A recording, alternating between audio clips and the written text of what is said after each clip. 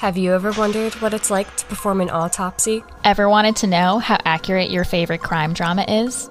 If you're brave enough, join us inside the morgue.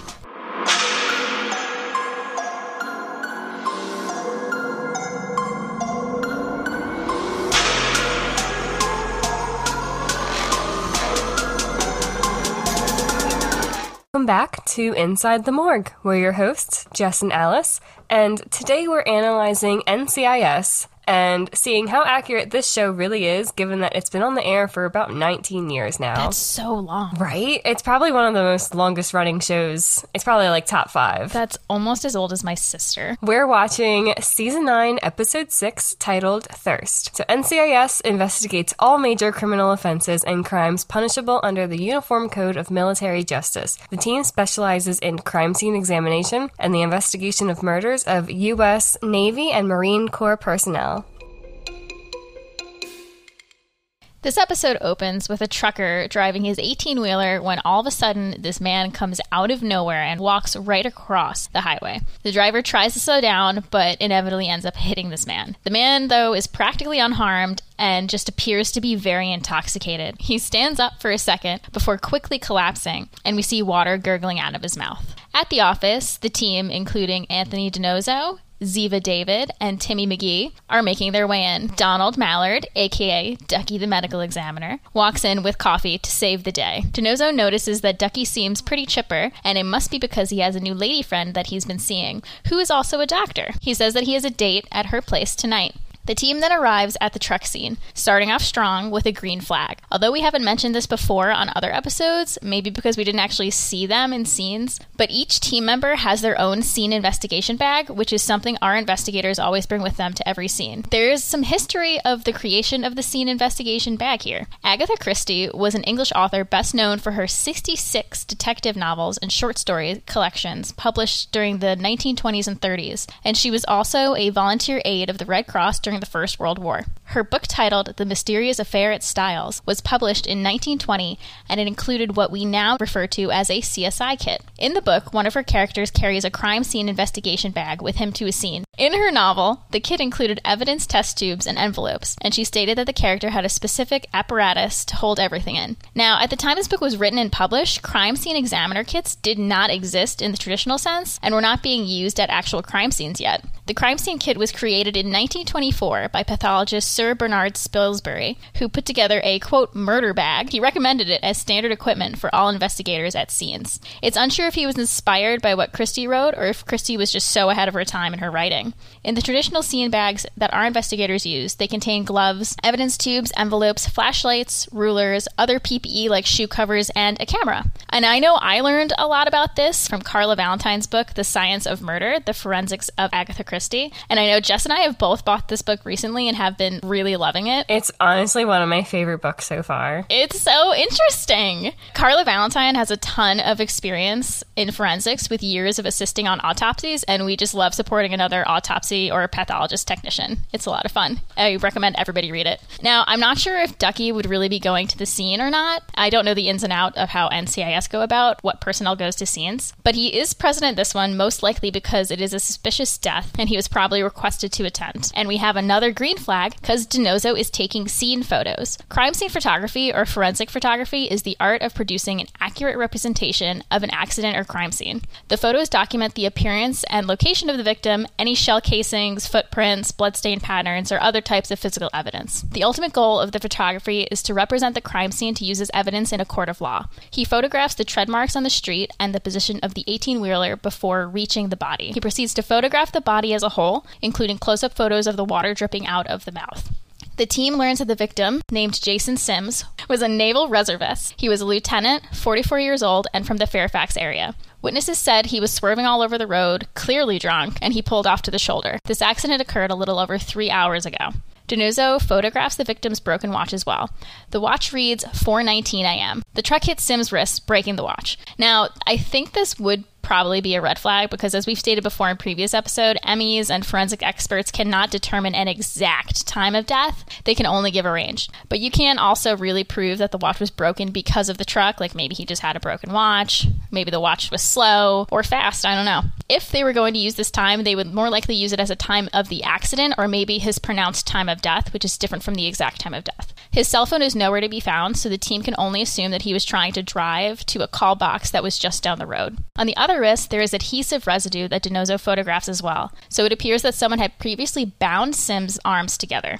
The victim is transported to the morgue and an autopsy is underway. Ducky and Dr. Jimmy Palmer, his assistant/technician, are performing the autopsy. We see the victim's scalp is reflected, and then we see a bone saw in action cutting the skull in order to remove the calvarium for a brain examination. So we have another green flag here, because this is exactly how we go about doing a head examination at autopsy. I was really surprised at how accurate this was in the show. Right? There are 3 types of autopsy examinations. A full autopsy where the body is eviscerated, meaning that the organs are taken out. So, a little fun fact, viscera is another term for internal organs, hence the evisceration. And then the brain is removed, and that's a head-only examination where only the head is open to observe the brain. And an external exam where the body is not cut, and it's more of like a physical exam, like if you were to go to a doctor's office. This body at the scene is getting a full autopsy, which includes a head exam. The bone saw that they are using is actually the same exact Mopec bone saw that we have in the morgue, so shout out to Mopec. If you want to sponsor us, hit us up. Also, you know how much we love to see this. Ducky is in full-on PPE with a gown, hair covering, gloves, and a face shield. Face shields are especially important in the morgue because when you use a bone saw, it can kick up a lot of, quote, bone dust, as well as a lot of just fluids or blood, which you do not want on your face or eyes. Ducky explains to Leroy Jethro Gibbs, the commander of the NCIS team, that Sims's dura is oddly loose for a man of his musculature. Your dura, or your dura mater, is a layer of connective tissue that makes up the meninges of your brain. It is the outermost layer of the 3 meninges that surround and protect your brain and your spinal cord. Abby Shuto, the chief forensic scientist, comes in and says that the victim's blood alcohol level was only a 0.05. So for reference, the legal limit to get a DUI is a 0.08. So he legally was not intoxicated, but if the man had been diabetic, that could also explain why he seemed drunk, because if his blood sugar levels were out of whack. Makes sense. If his blood sugar was out of whack, he could have been acting drunk, but I think she tested his blood sugar and it was normal. Yeah, she tested his blood sugar, but that came back normal. I know that their morgue has a tox lab, and that's where she works, but ours, we don't have a lab within the morgue itself. We send it out to a third-party lab to get info back. So I don't know how accurate it is and how fast she would have gotten like these levels back, but if this was our case, we would probably have just done like a glucose and ketone dipstick test and tested the vitreous fluid, and Abby probably did a urine test to determine the BAC level, but we don't have the capabilities to do that, so we would have to wait for like full tox come back. So Ducky weighs the brain in a scale that looks exactly like the one that we have in our morgue, so this also gets a green flag, because I was very surprised at how accurate this whole autopsy scene was. Right? I was pleasantly surprised. Organ weights are very important when trying to determine causes of death. However, the brain that they used in this scene was very clean. There was no blood at all, and it didn't look like the right texture for a brain, if that makes sense. Yeah. It looked very smooth. Yeah, it looked like almost rubbery. Yeah. It looked smooth and rubbery. It kind of reminded me of like a stress ball type texture. And I've also never weighed an organ and not gotten blood on my gloves or the scale. Yeah. And theirs was completely clean of blood. Again, these TV shows, we said in the Brooklyn Nine-Nine... They just really hate showing us the gore. They don't show gore, or they're just better at autopsies than I am, because I get covered in blood. The brain is very large and very heavy for a man of his size. So we also get a glimpse at the brain weight, and it weighs in at 1,960 grams. And for another reference, an average brain weight for a male is approximately 1,400 grams, and a female's brain weight is similar, but tends to be off about 100 to 150 less of that of males. Ducky says that Sims's cause of death is water intoxication. So this explains the texture of the brain because there is an excess accumulation in the extracellular spaces, and the fact that his dura was loose was probably because of the water intoxication. So that causes your brain to swell, and the brain cells have very little room to swell and expand inside the skull, so they don't have anywhere to go, so they probably went behind the dura, and that made it loose. But I also thought this part was funny because Ducky calls Gibbs over to see what he's talking about, and Gibbs just stands back and he's like, nah, I'm good. And that's how a lot of detectives that come in the morgue to see autopsies, they always leave whenever we do gross, gory stuff, and we try to call them over to explain. They're like, no, I'm good. Ducky explains that brain cells can't keep up with large volumes of water consumed over a short period of time. They lose their ability to absorb, and because of this, he could have seemed intoxicated like the witness stated. The man was basically drowning in his own skin. The lieutenant served in the First Gulf War and was a naval reservist since 2002. He was divorced, had 2 kids, and currently owns a mailbox franchise. According to his employees, Sims left work at around 6:30 last night after having an argument with his ex-wife over the phone. The team tracks the phone records, and they find out that there were 2 calls to his ex, exactly 15 minutes apart. And those were the last calls that he made. There was no unusual activity on his credit cards, and given the duct tape and the cause of death, Ziva asks if it's possible that Sims was waterboarded. Ducky found that there was close to 4 gallons of water poured down his throat, so the team's next step in their investigation is to figure out where the man was driving from on the highway. The car had no navigation system, but DiNozzo found an old police report involving Sims and a gun shop employee. The police reported the fight between the two last month, and there were no charges filed. Gibbs tells the team to find the gun shop owner for an interview. At the interview, the shop owner doesn't seem too upset that Sims is dead. He says that it is a shock, but now he's never going to see his money. This is what the fight was about last month. Sims owed this man $500 for a mailbox he was keeping at his place, and the shop owner was talking about taking his business elsewhere, and the victim kept the security deposit, claiming the shop owner never paid his bill, which he had. The owner said the last time he saw the man was the day before they fought, and that last night he was working at the gun shop, so the man does have an alibi. Back at the autopsy, Ducky says that Palmer missed something on the x-ray in the area of the lambdoid suture. So a suture of the skull is just a dense line of fibrous tissue that connects different bones of the skull. The lambdoid suture connects the occipital bone to the parietal bone of the skull, and it's located at the back of the head. This is the area right where the victim hit his head on the pavement. This part of the suture is void of asphalt particles. There's also a hematoma right above the right ear that's deeper in color, meaning that the injury happened before the hit with the truck, so they have to find out what hit him. Ducky gets a call from his date, and he leaves to meet her for a few minutes before she rushes off to go back to the soup kitchen she works at. She's just a saint, man, this woman. She loves doing that charity work. She loves doing charity. Right when Ducky leaves the morgue, we get a large-scale picture of the room and Sims lying on the autopsy table. So I also have to give a red flag here, because the victim's just lying on a table with only a sheet covering his lower region. And that just doesn't seem like super accurate to me, especially in a morgue during an autopsy. I know all of the bodies in our morgue, they come in body bags, and we do the autopsy right in the body bag on the table. We don't transfer them to a different table outside of the body bag. But other morgues probably have their own way of doing things like we do. But I'm just going off of personal experience, and I believe the body should have been in a body bag at least. Yeah, there was no body bag anywhere. It's just everything seems so clean. Everything's too and clean. Clinical. Everything's too clean. In the lab, we see Palmer asking Abby's opinion on the head wound and what she thinks could have caused the injury. But Abby is keen to gossip about Dr. Mary, Ducky's love interest. Palmer says he hasn't met her yet, but she seems amazing, and then Ducky walks in on them gossiping.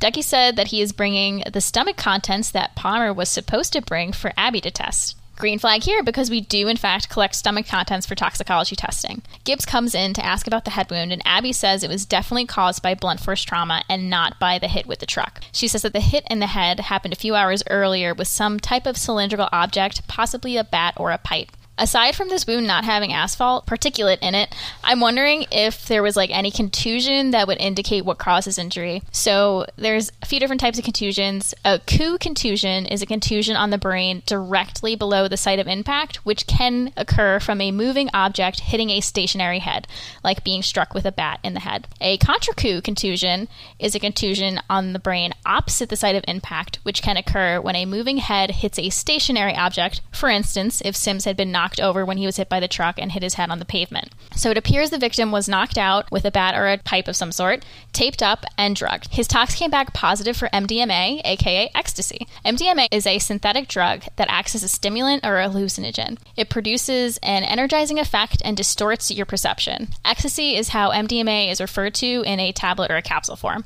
The high levels of MDMA contributed to Sims's apparent intoxication, but since MDMA is a stimulant and not a depressant like alcohol, it would have caused more of a euphoric sensation, and that euphoria would cause an accelerated heart rate and increased body temperature, which would result in severe dehydration, which would lead to extreme thirst. So, green flag here because this can actually happen with ecstasy. Ecstasy can cause hyperthermia, which is an increase in body heat and precipitation, and can lead to dehydration as fluids are not being replaced. Also, a little bit about the tox tests that our morgue runs. We also use local forensics labs and run a panel called postmortem expanded blood, and this panel tests for 228 analytes, which includes testing for MDMA or MDA. This is a metabolite for MDMA. So they conclude that the killer did not pump Sims with nearly 4 gallons of water, but that Sims did it to himself because he was just so thirsty. Now, it could be possible that someone slipped him the MDMA in his drink while he was out.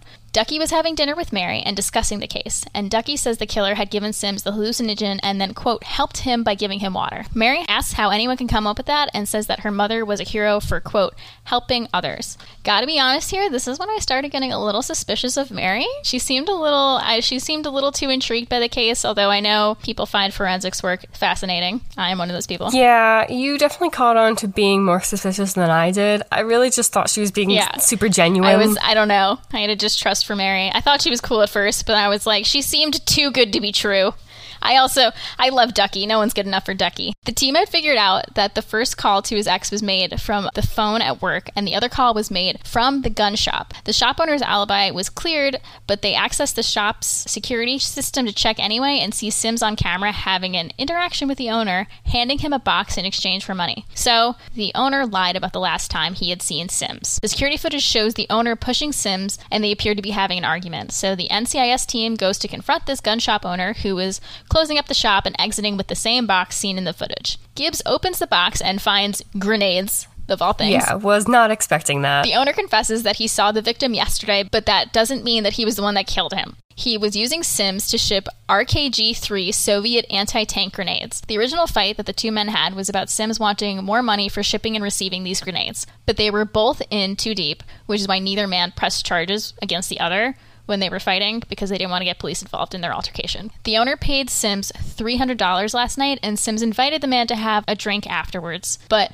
the man denied, but he knew that the victim was heading to a certain bar called the Old Horse on Route 6. The team goes to the bar to investigate further. They ask around to see if anyone remembers seeing Sims and how he was acting that night. The bartender says he had a couple beers, chatted with some ladies, and then left alone at around 10 or 10:30. When Donoso asks if the bartender knows how Sims got his hands on ecstasy, Lana, the waitress, quickly turns around and tries to leave, holding a bag of pills in her hand. Totally not shady at all. Ziva catches her, and they bring her in for interrogation, accusing her of drugging the victim and giving the victim these pills. She said she didn't give him any of her pills and that they were just for her personal use. Gibbs says that they are going to test Lana's ecstasy pills against the ones that they found in Sim's system to see if they're a match, and she clearly gets a little uneasy by this.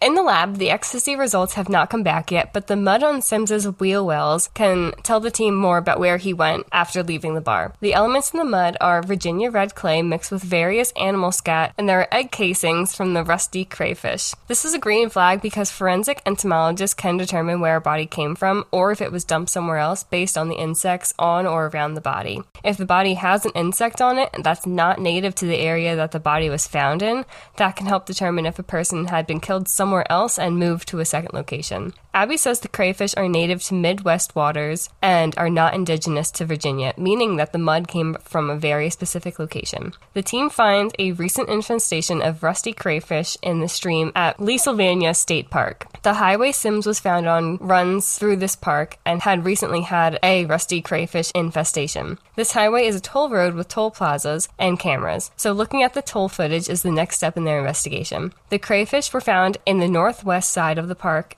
and the toll is about a mile from there. Ziva found Sims on the toll footage, and the team gears up to go to the state park to investigate more. There's a small cutscene to Palmer and Ducky in the morgue, and Palmer asks Ducky about his date with Mary. Ducky teases Palmer for prying, but Palmer says that he's just looking out for Ducky, and admits that with changes in his own personal life, he's always relied on a stable work environment with Ducky. Ducky says that change, like the seasons, can be good and is inevitable. At the park, Ziva finds an abandoned car in the river, and the car car doors open and she photographs the inside of it. The team runs the plate number and finds that the car was registered to a Samuel Alcott. Near the car, they find the presumed body of Alcott, who is bloody and bound to a tree with duct tape around his wrists. I was not expecting this. Me neither. I was not expecting a serial killer twist. They just throw everything at us. Yeah. The body had been nibbled away by wildlife, and they see empty jugs of water beside the man. McGee fingerprints the man using a mobile fingerprinter, which is another green flag because I've seen this with detectives that have come into our morgue to fingerprint unidentified bodies to see if they're in the system to help us with a positive ID. And the print is run through APHIS, and the team gets a positive ID for the body, and it is Alcott. So APHIS stands for Automated Fingerprint Identification System. However, the system itself does not identify fingerprints. You would still need a latent print examiner to conduct a thorough analysis, comparison, and evaluation of the print. The APHIS system is just a database searching tool that searches large collections of fingerprint images and compiles a list of possible matches. It uses a mathematical algorithm that enables a fingerprint to be compared with millions of on-file prints within a matter of seconds. This may have been victim number 1, and Sims was probably victim number 2. Now, the team thinks that they're looking for a serial killer now. Dun dun dun. The suspense. Plot twist. Plot twist. Alcott was a 42-year-old male, a building contractor, married with 2 kids, and his wife was an active-duty Marine. Alcott had the same blunt force trauma that knocked him out, same duct tape on the wrists, and same sloshing of the skin as Sims. Ducky says that Alcott had been dead for several days and that he had been dead before Sims. But the main difference is that Sims escaped to his car, unlike victim number 1. Alcott's wife and him had been separated for the last 6 months. He left her because of the distance and because he was pursuing another woman. Alcott's last credit card activity was from 3 nights ago at a cafe. He went to the cafe, had dinner, chatted with some women, and then left alone, which is very similar to the story that Sims was told. Both these victims were pursuing women, they both had estranged wives, and they both had military ties somehow.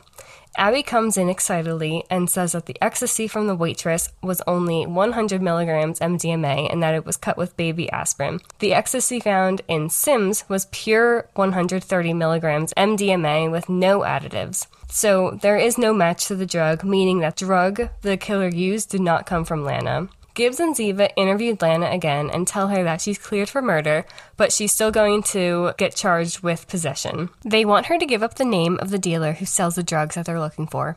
Lana says she wants a deal in exchange for the info of the dealer. So I loved this part because they laugh at her and she goes, "Come on, I see this on TV all the time. You cut deals." Hey, Lana, you should listen to our podcast. Everything on TV isn't always accurate. And she accidentally lets the first name of the dealer slip out, and she quickly then wants to make a second deal to give up his last name, but in reality, they don't really need that. They probably already have it. Donoso and McGee go to a rehab facility to find the dealer. The security guard tells them that the dealer has been in treatment for 1 week so far out of his 1-month sentence, meaning he couldn't have been the one who dosed Sims a few days earlier, but he still could have been the one who supplied the drugs. Meanwhile, Ducky goes to visit Mary, and Mary says that she's been worried about Ducky all day because he wasn't answering his phone. And Ducky says he was just trying to spare her the details of his gory day. So Mary offers him some wine to relax, and he offers to help her with the baskets she is making for her charity work. Again, come on. She's too nice. She's too good to be true. She's genuinely too good to be nice. true. No one is this good. Ducky vents about his day, saying that there is nothing novel about what this killer is doing. He had previously credited the killer for being creative, but now he says that this killer is just like any other serial killer. Diabolical and heartless. Mary seems intrigued, but also starts to get upset, and she bitterly says, "You're welcome," before breaking her wine glass. So Ducky obviously starts to get concerned as Mary starts to say that this, quote, sadistic bastard he is describing just wanted to help him. She says the killer wanted to show him something he hadn't seen before, because Ducky had told her on their previous dates that in his career he had seen it all. She said it wasn't easy to do. And then, of course, it's revealed that she is the killer. So we were right to be suspicious earlier. Yes, we were so right. No one is this. Justice for Ducky. No one is this good and no one deserves Ducky. He's too pure. So back at the office, the team is trying to figure out the killer's connection with the two victims. And DiNozzo mentions that the two men had both had failed marriages, but at least they were going to counseling. The two counseling sites are part of the same outreach program, as well as the dealer's drug treatment program. So they're all connected. Gibbs goes through the toll plaza footage again, and they see that Alcott had gone through the same plaza 4 nights ago, just like Sims did. They were both alone, so they were either given directions on how to get there to the specific section of the park, or they followed someone there. McGee checks earlier frames of the footage, and they see Mary at the toll plaza. Mary is the one that works at the rehab center, and she also works for both marriage counseling centers. She gets around, and she wasn't as good as everybody thought she was. Gibbs calls the autopsy room, and they find out that Ducky isn't there. So, bum, bum, bum, everybody freaks out about Ducky, as I was also freaking out about Ducky. Ducky is still being held by Mary, who is explaining that she used her connections at the outreach program to find victims with military backgrounds so that they would become Ducky's cases. She also said the victims, quote, deserve to die because of their troubled pasts. Listen, lady, you're not a saint either. I love the stereotypical villain monologue. It's so drawn out and so detailed. She explains everything. They have a dramatic model. They have to monologue. They have to. The writers need it.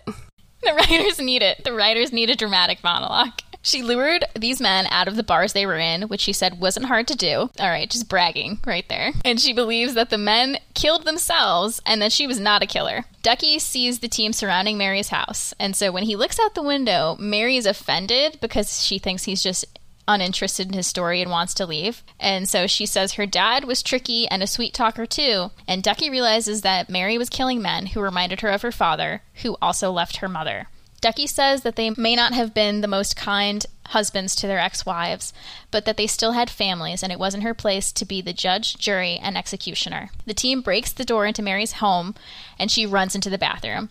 Ducky is convinced he can get her to come out peacefully, but then they hear the mirror break in the bathroom, and Gibbs is forced to break down the bathroom door, where they see Mary trying to cut her wrists. Back at the office, they are drinking whiskey, very earned after that night, especially for Ducky. And Ziva says Mary is in the ER and that she will be transferred to a psychiatric unit. Ducky doesn't understand how he missed this, and he tells Gibbs he will never trust his judgment again. Gibbs is really sweet, trying to comfort his friend Ducky, and says that he'll trust Ducky's judgment for him. He offers to take Ducky home, but Ducky asks for a minute alone.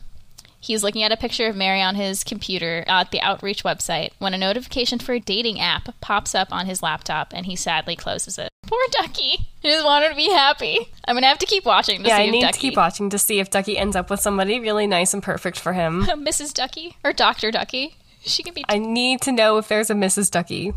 All right, so you know that we always try to find a true crime case that relates to the episode that we're talking about. So what would happen if a water drinking contest went wrong? This is the case of Jennifer Strange. On Friday, January 12th, 2007, a radio station in Sacramento, California, was holding a water drinking contest to win a Nintendo Wii. Strange entered the contest, which was called Hold Your Wii for a Wii, and the participant who drank the most water without using the bathroom was promised the game console, which was valued at around $250. During the match, the contestants were given 2 minutes to drink an 8-ounce bottle of water, and then given another bottle of water to drink every 15 minutes. God. That hurts my body. I feel like my bladder is about to burst just reading that. After drinking 2 gallons in 3 hours without urinating, Strange became one of the final 2 participants. The final 2 contestants were given bigger bottles of water to drink. This is hurting.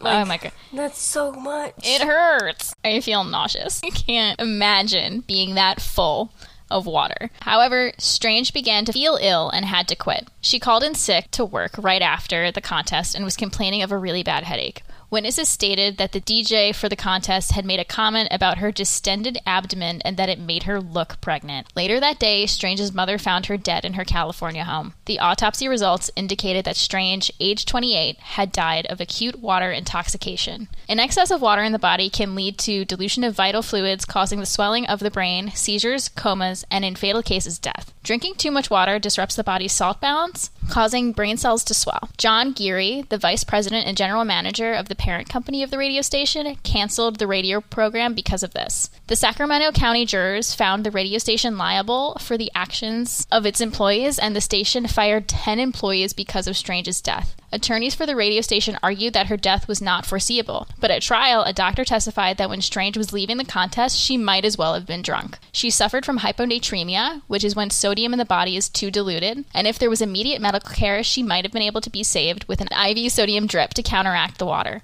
Instead, she went home, collapsed, and was found dead 6 hours later. The contest guidelines never made it to the radio station's legal department, and there was no medical research done on the radio station's end, and even though the participants signed a release, they were never informed of the dangers of drinking too much water. Strange was a mother of 3.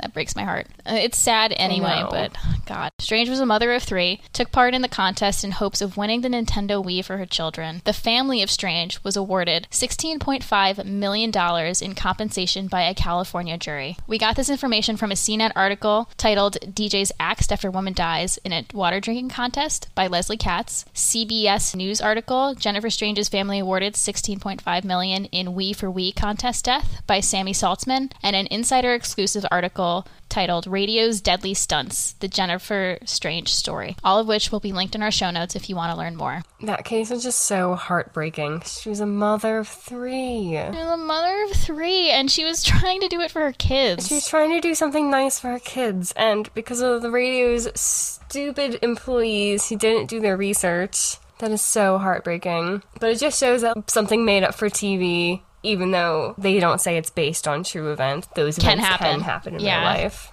Well, that is the end of our episode. We tallied a total of 9 green flags and 2 red flags, so in our opinion, NCIS does pass in terms of forensic accuracy.